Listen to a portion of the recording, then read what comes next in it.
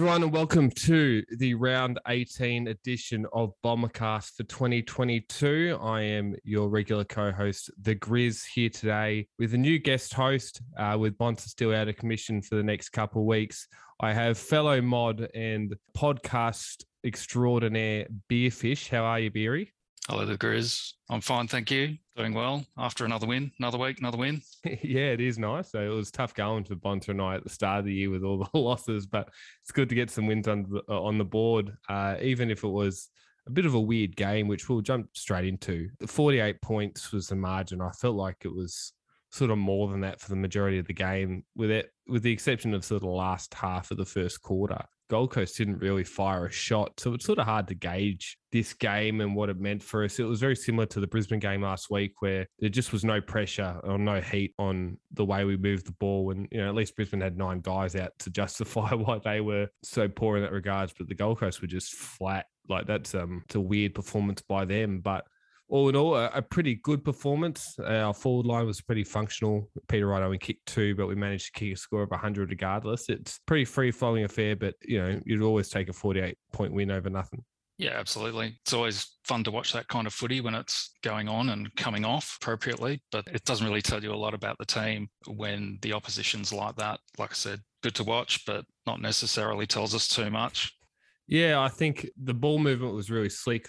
We got back into a sort of game where we had a lot of high possession winners. McGrath and Redmond and Merritt all got 30 plus. Dylan Shield had another sort of really good game out of the centre of the field. I think he had another sort of 3 centre clearances for the game and 14 contested possessions. But I think what stood out for me was the forward line. Like I said, Peter Wright only kicked 2, and normally if we kick 100 points, he's bagging 4 or 5, but I think he only bagged the 2. Yet we had 4 from Stringer, we had 2 from Draper, Jones, and Martin. Had a couple chip in like Phillips and Durham to kick goals, and I just think the forward line looks so much better in terms of structure. With you got your right, then you got Jones, Stringer as the third mobile type, and a resting ruck every now and then if you need the rotation. But I just thought Stringer's return to form was good. He takes a 3 to 4 week lead up whenever he's out for a significant period of time, with that being maybe just a couple of weeks. He always needs that few weeks lead up, but he seems to be now in form.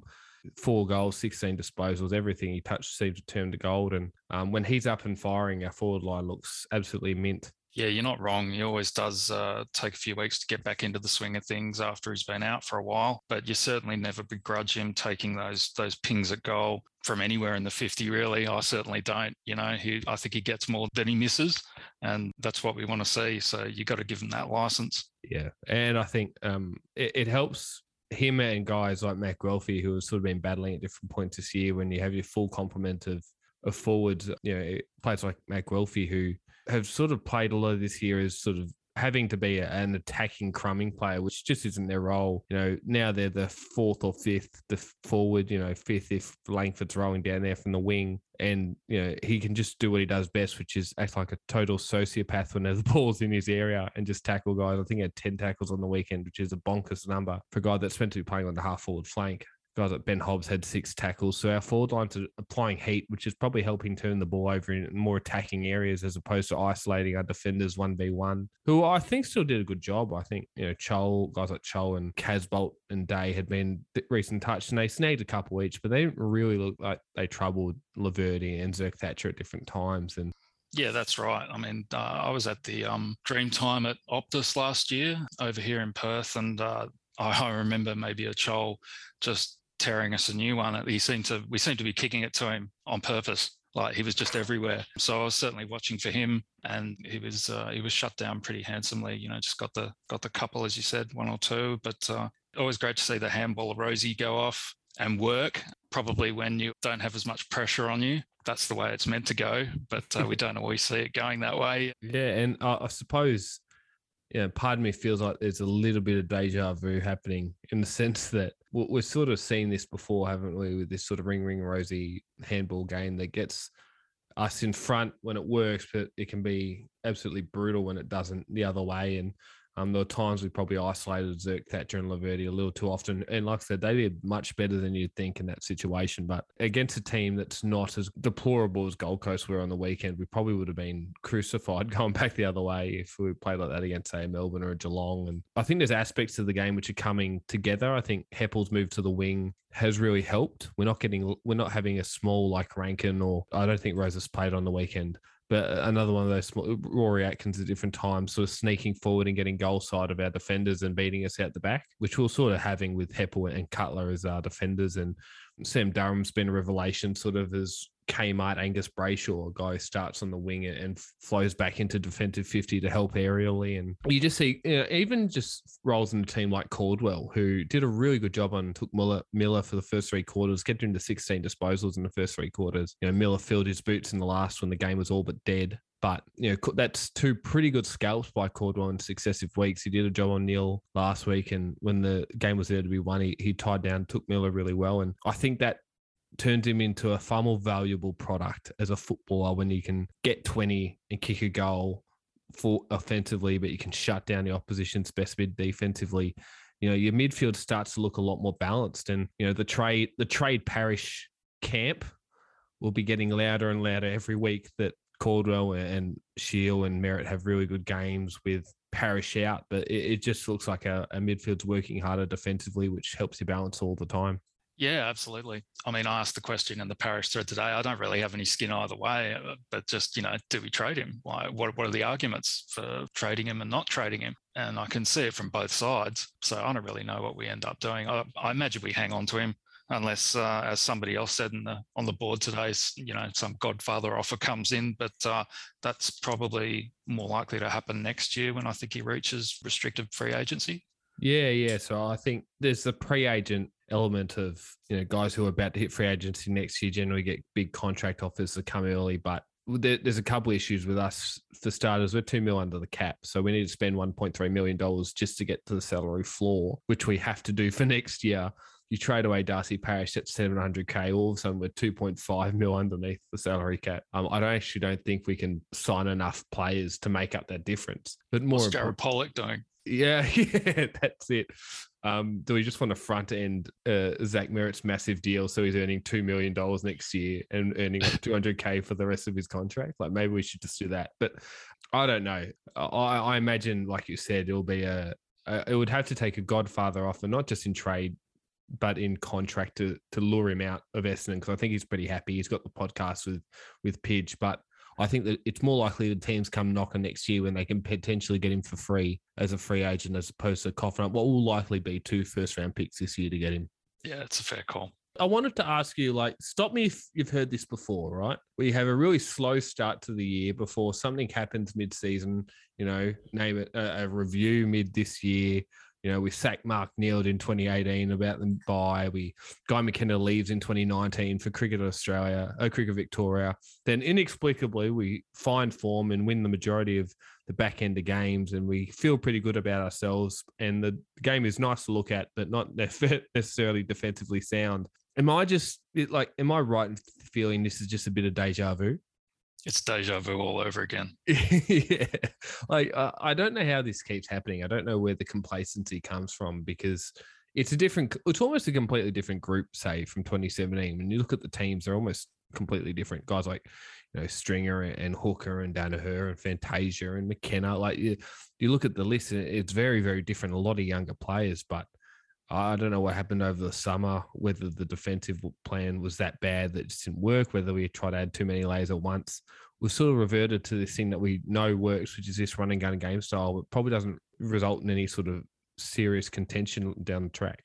No, I mean, it's eerily similar, and nothing tells the story like my spirit. You start out the season thinking, okay, I mean, most people kind of thought that we wouldn't go too well this season. We certainly wouldn't go as well as we went last season, and then couldn't have predicted the injuries that we were going to sustain. That coupled with the game plan, they're being ready to take the game plan to the next level, and then all of a sudden you lose Langford in the first 5 minutes, and it's just like a pack of cards from there. So it spends the first half of the season destroying your spirit, and then just when you think, okay, well, at least we'll get some decent draft picks, they start winning. And you're like, oh, well, where's this been? I mean, I'm enjoying this, but where does it get us? Yeah, like I think it's so. I did this exercise on the weekend when after the game, thinking I wonder what's interesting to look at. So we're missing 3 of our 4. Like for the first half of the year, we were missing 3 of our 5 top finishes in the best and fairest last year. We were missing Stringer, Snelling, and Langford for a significant period of time. We're also missing 4 of our 5 leading goal kickers in Hooker, who retired, McDonald Tippingwoody, who didn't sort of kick a ball in anger before retiring this year. Jones was out, and Stringer was out until round 6 before he injured himself and came back. So they're big outs. Yeah, they're big outs. But then you look at our start to the season, right? So here's where who we played and where they are on the ladder now, right? So Geelong first, Brisbane third, Melbourne second, Adelaide 16th, who we beat, Fremantle 4th, Collingwood 5th, who currently 5th. Who was it after that? I think it was Hawthorn, who we beat, then Sydney, who are 6th, who beat us, and then the Bulldogs, who are reigning premiers from last year, reigning grand finalists from last year, sorry. So you look at the draw, and that's absolutely bonkers. 7 of the top 8 teams currently, and a grand finalist from last year. And, so when you have those players out and that starts of the year, it makes sort of sense that we started so slow. Like, it doesn't justify the lack of effort in games like the Geelong game and the Sydney game. Like, they were just deplorably sort of insipid the way we played. But, it makes sense that we started the game slow. But I don't know. Have we wasted this year, Beery? There were definitely games that were an absolute clusterfuck. There's no doubt about it. And they really break your heart watching those games because, I don't want to be there. They don't want to be there. Nobody wants to be there except the opposition, maybe. But have we wasted the year? I think yes and no. Yes, it's a waste in the sense that it's another season gone where we haven't really gone anywhere. But no, in the sense that gains have been made in some areas, I'm sure. And if we can just keep I know it's, every club's got injuries, of course, but if we can just keep the majority of our best 22 on the ground for more than half a season next year, I think we'll see significant improvement. Yeah, I'm torn on this. I think wasted is a bit strong. Like, it's not wasted in the sense that we got games into guys like Martin and D'Ambrosio, and Jones is now playing a lot of games. We got games into Brian Draper's found some form back, kicked the goal of the year on the weekend. I don't think I've cheered as loud on my couch as when I watched that goal. My dogs jumped up. They thought I was screaming to death or something, but it was just, what a goal, mate. We could probably spend 10 minutes for that, but we don't have the time. But, Zerk Thatcher's starting to mature, getting games into Jai Caldwell. Like, people forget he's played less than 20 games coming into this year. Finding guys like D'Ambrosio and Nick Martin, who might well win the Crichton this year, the way he's going, like, that's not a waste. But there's still this pit feeling in my stomach of, if we hadn't had the injuries, like, we may not have beaten Geelong, Brisbane, Melbourne, Fremantle, right? But, we might have been able to snare one. And I think you're right in that our spirit was broken after that first 6 weeks. And I don't think we ever recovered. And, if we can get a bit of better form in that early part of the year, maybe we are, in Gold Coast position to game out of the top 8. It's not a waste, but I don't think it's been a success either. And then someone like Gold Coast comes along and completely destroys our chances.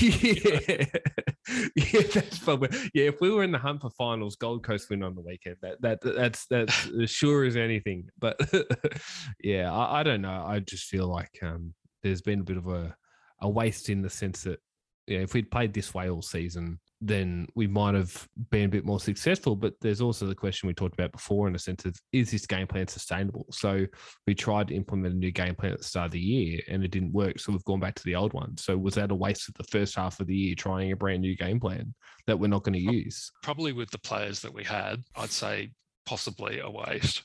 Yeah. But, I still haven't seen the game plan really. Well, I haven't seen it working. I've seen it not working. Yeah. So I'm hopeful to see it working full steam ahead next year. We have a great preseason. Nobody gets injured. We don't get talked up too much. We get a slightly easier draw because we have one of the hardest ones this year, and it all comes together and we win the flag. Win the flag. I think. Well, look, if I'm getting older, I'm running out of time. They've got to get moving. Okay, sorry, mate. But yeah, I think we've got, like I said, we've got a lot of room in the salary cap. Josh Marnie's already said we're going to be pretty aggressive with free agency and targeting out of contract players. So maybe we pick up a.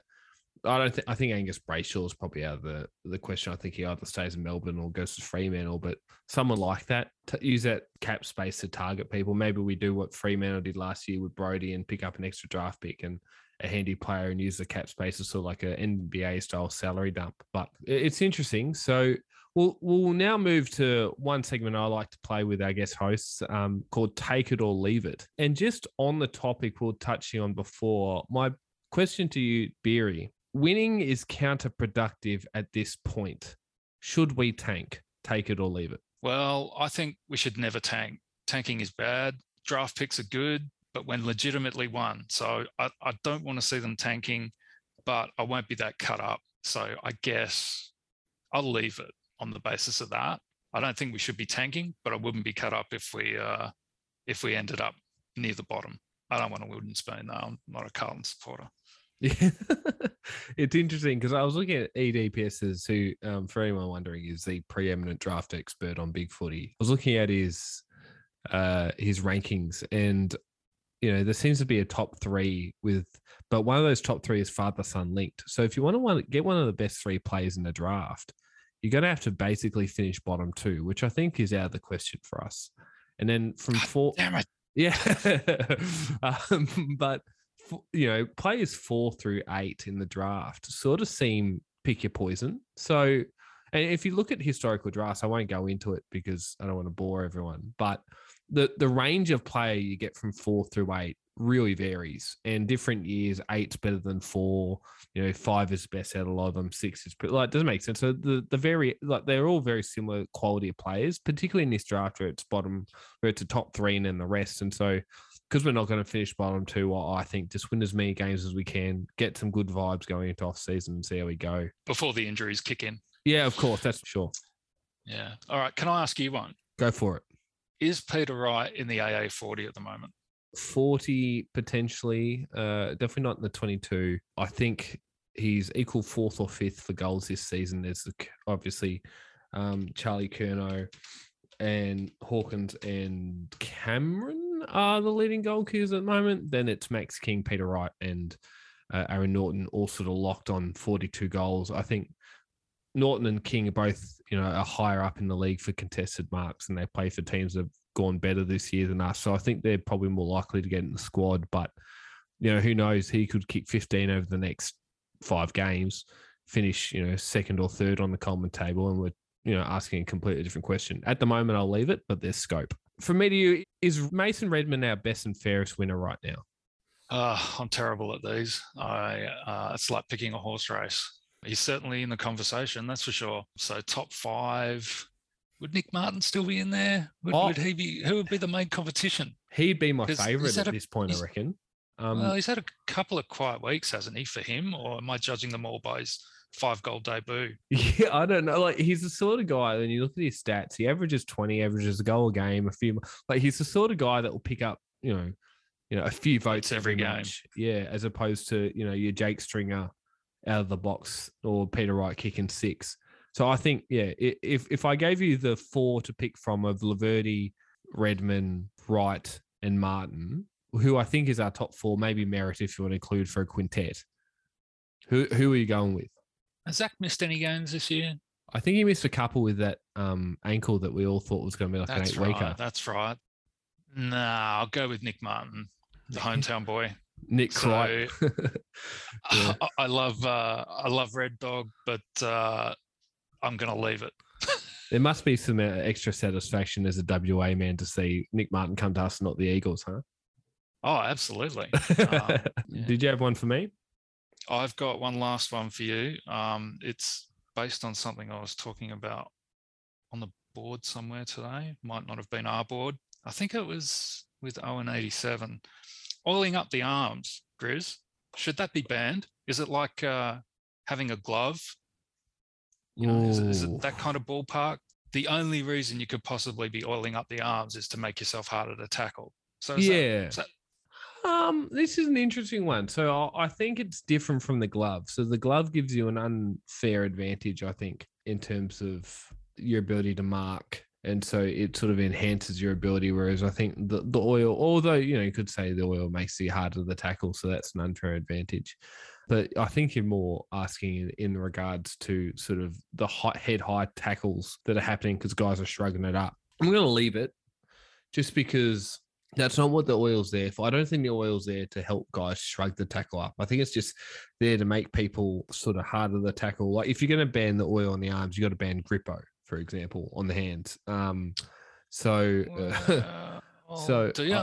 Well, I feel like this. I'm asking the question here, not sorry. you. Yeah, apologies. Yeah, so I'll make the statement. If you're going to sort of ban the oil on the arms, you got to ban grippo as well. And I don't think you should ban grippo, but I don't think so. I think there's a greater argument to have, though, about the head-high tackles. I've always held the opinion that if you have the opportunity to dispose the ball but choose to duck or shrug up or whatever, it's prior opportunity. Absolutely. Yeah, I think that's the easiest way to deal with it because if it's not enough just to get a ball up because they're like, all right, all set up for a contest and most teams are set up to do that regardless. If you lose the footy because of it, you're going to stop players from doing it. So if you're going to get smacked around the chops and lose the footy, guys will stop doing it very quickly. I don't equate Jack Ginnivan, for example, to Joel Selwood. I think Joel Selwood, I think Dog made the point that Joel Selwood shrugs up to evade, it hits him high, but he keeps going. Whereas, Jack Ginnivan sort of flops down, throws his arm up, and then sort of looks at the umpire waiting for the free kick and doesn't play through contact. So, like Corey Waitman. Yeah, Cody Waitman. Oh, don't get me started on Cody Waitman. Corey, whatever his name is. Yeah, he's blonde mock guy. Yeah, look, it's not worth learning his name because, he's not a very likable guy. And is it Ginnivan or Ginnivan? I don't even know. The blonde hair guy that Kane Corns wishes he was. But so has this happened just in time for this weekend? I think so. Which could be good for us, but yeah, I'm going to leave it. Short answer, I'm going to leave it because I think the oil on the arms is something that it's not there for the shrugging up. And I think every team does it. So that whereas the Ginnivan thing, which is a shove up, and the Waitman thing, only a few players are doing it, but more and more players are doing it. So I think the AFL should probably do something more assertive than, we just won't pay them. I actually think there needs to be a stronger point of it. It actually counts as prior opportunity because instead of getting rid of the footy, you've chosen to take that action. That's fair. So I think we'll quickly get into a Collingwood preview. So, Beer, if I told you, or if someone told me probably more accurately, that Collingwood would be coming into this match at round 19, coming off an 8-win streak and fifth on the ladder, I would have taken all your money and given you whatever odds you wanted. But alas, we find ourselves here. A team that plays very similar to us, I think. They have an undersized backline. They have a lot of mid-types like Howe and Jack Crisp and Nathan Murphy, who are sort of those 190-centimetre intercept types, not unlike we have. And they sort of rely on their contested ball work to get them in a good position to pick the ball off at halfway like we try and do. But they're just much better at it this season, obviously. What are your expectations coming into this match? A win. A win. I actually did not know that they were fifth on the ladder and that they've won 8 in a row. Is that for real? Yeah, no, they're on fire. It's actually quite ridiculous. Great. Yeah, and they've got some guy called Nick Dacos who apparently is really good. Yeah. You don't hear much about. Yeah, you don't hear much about him in the media. Like he's a bit of a quiet achiever. No one ever talks about him, but right. Yeah. So Nick Dacos, I think it is. Dacos. I can't say his last name. Nick Dacos. Sure. Yeah, that one. Okay. Nico Dacos. They're apparently pretty good. But they're 8 straight, they're fifth on the ladder. I think they're only percentage out of top 4 at the moment. The percentage is pretty poor, but they'll be looking at us as easy kill, I think. Quite right. I'm looking at them as the loss that they probably need to have then. Sure. This is the classic Essendon gets up and win game. Surely. Yeah, Geelong in 2010, that epic. Oh, what a game. Yeah, so I think I agree. I think Collingwood might be up for the picking here, but I think their midfield's very strong. I think our back line matches up on their forward line pretty well. all it takes though is Mason Cox to have his one good game out of 40, and we're cooked. But let's hope that doesn't happen.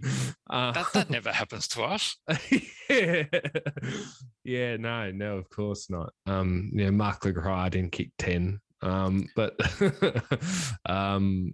so I think Collingwood are probably going to be my tip. Although every team I've tipped since St Kilda in closest to the pin has gone, the results gone the other way. So maybe I should just tip us for the rest of the season and see if we make the finals. Yeah, well, I stopped tipping about round 6, I think. So obviously I hope we win. I won't be surprised either way. What I'm not going to cop is like a 10-goal drubbing or something like that. I agree. So it'll be interesting to see the team sheets and how they end up lining up. It will be important, I think, because we've played sort of 4 games in a row, really, if we include the West Coast game, which was an up and down affair and neither team defended particularly well. Our last sort of 4 weeks, it's been St Kilda, very little pressure by them. West Coast, very little pressure by them. Sydney was a hotly contested game, but then it was Brisbane and Gold Coast who were as hot as Melbourne winter. But I think Collingwood will bring the heat. It'll be interesting to see how our handball and our link-up game off halfback works against a team which is much better structurally and going to bring a lot more heat. Yeah, exactly, around the ball, around the contest, and just see whether they can get that ball out of there. But with the way Shields been playing lately, I don't know where that's come from. Well, of course, Parrish isn't playing. Yeah, no, of course. That's the consensus. Won't revisit that well-trodden ground. Yeah, that's a discussion for another podcast. I think that just about wraps us up. So what's your tip for the weekend, Beery? We win by 13 points. No, I'm tipping Collingwood by 25, but just like I said, because every team I've seen to tip since the bye, it goes the other way. So I'm hoping I've jinxed Collingwood by doing that. I think we've got both bases covered. Good. Yeah, I think that might do us all for tonight. Thanks, Beery, for jumping on. It's been a pleasure having you. Thanks for having me, and I look forward to editing us in the next 10 minutes. No worries. Once again, thanks, guys, for listening. Like, subscribe, tell your friends, and we'll talk to you all next week.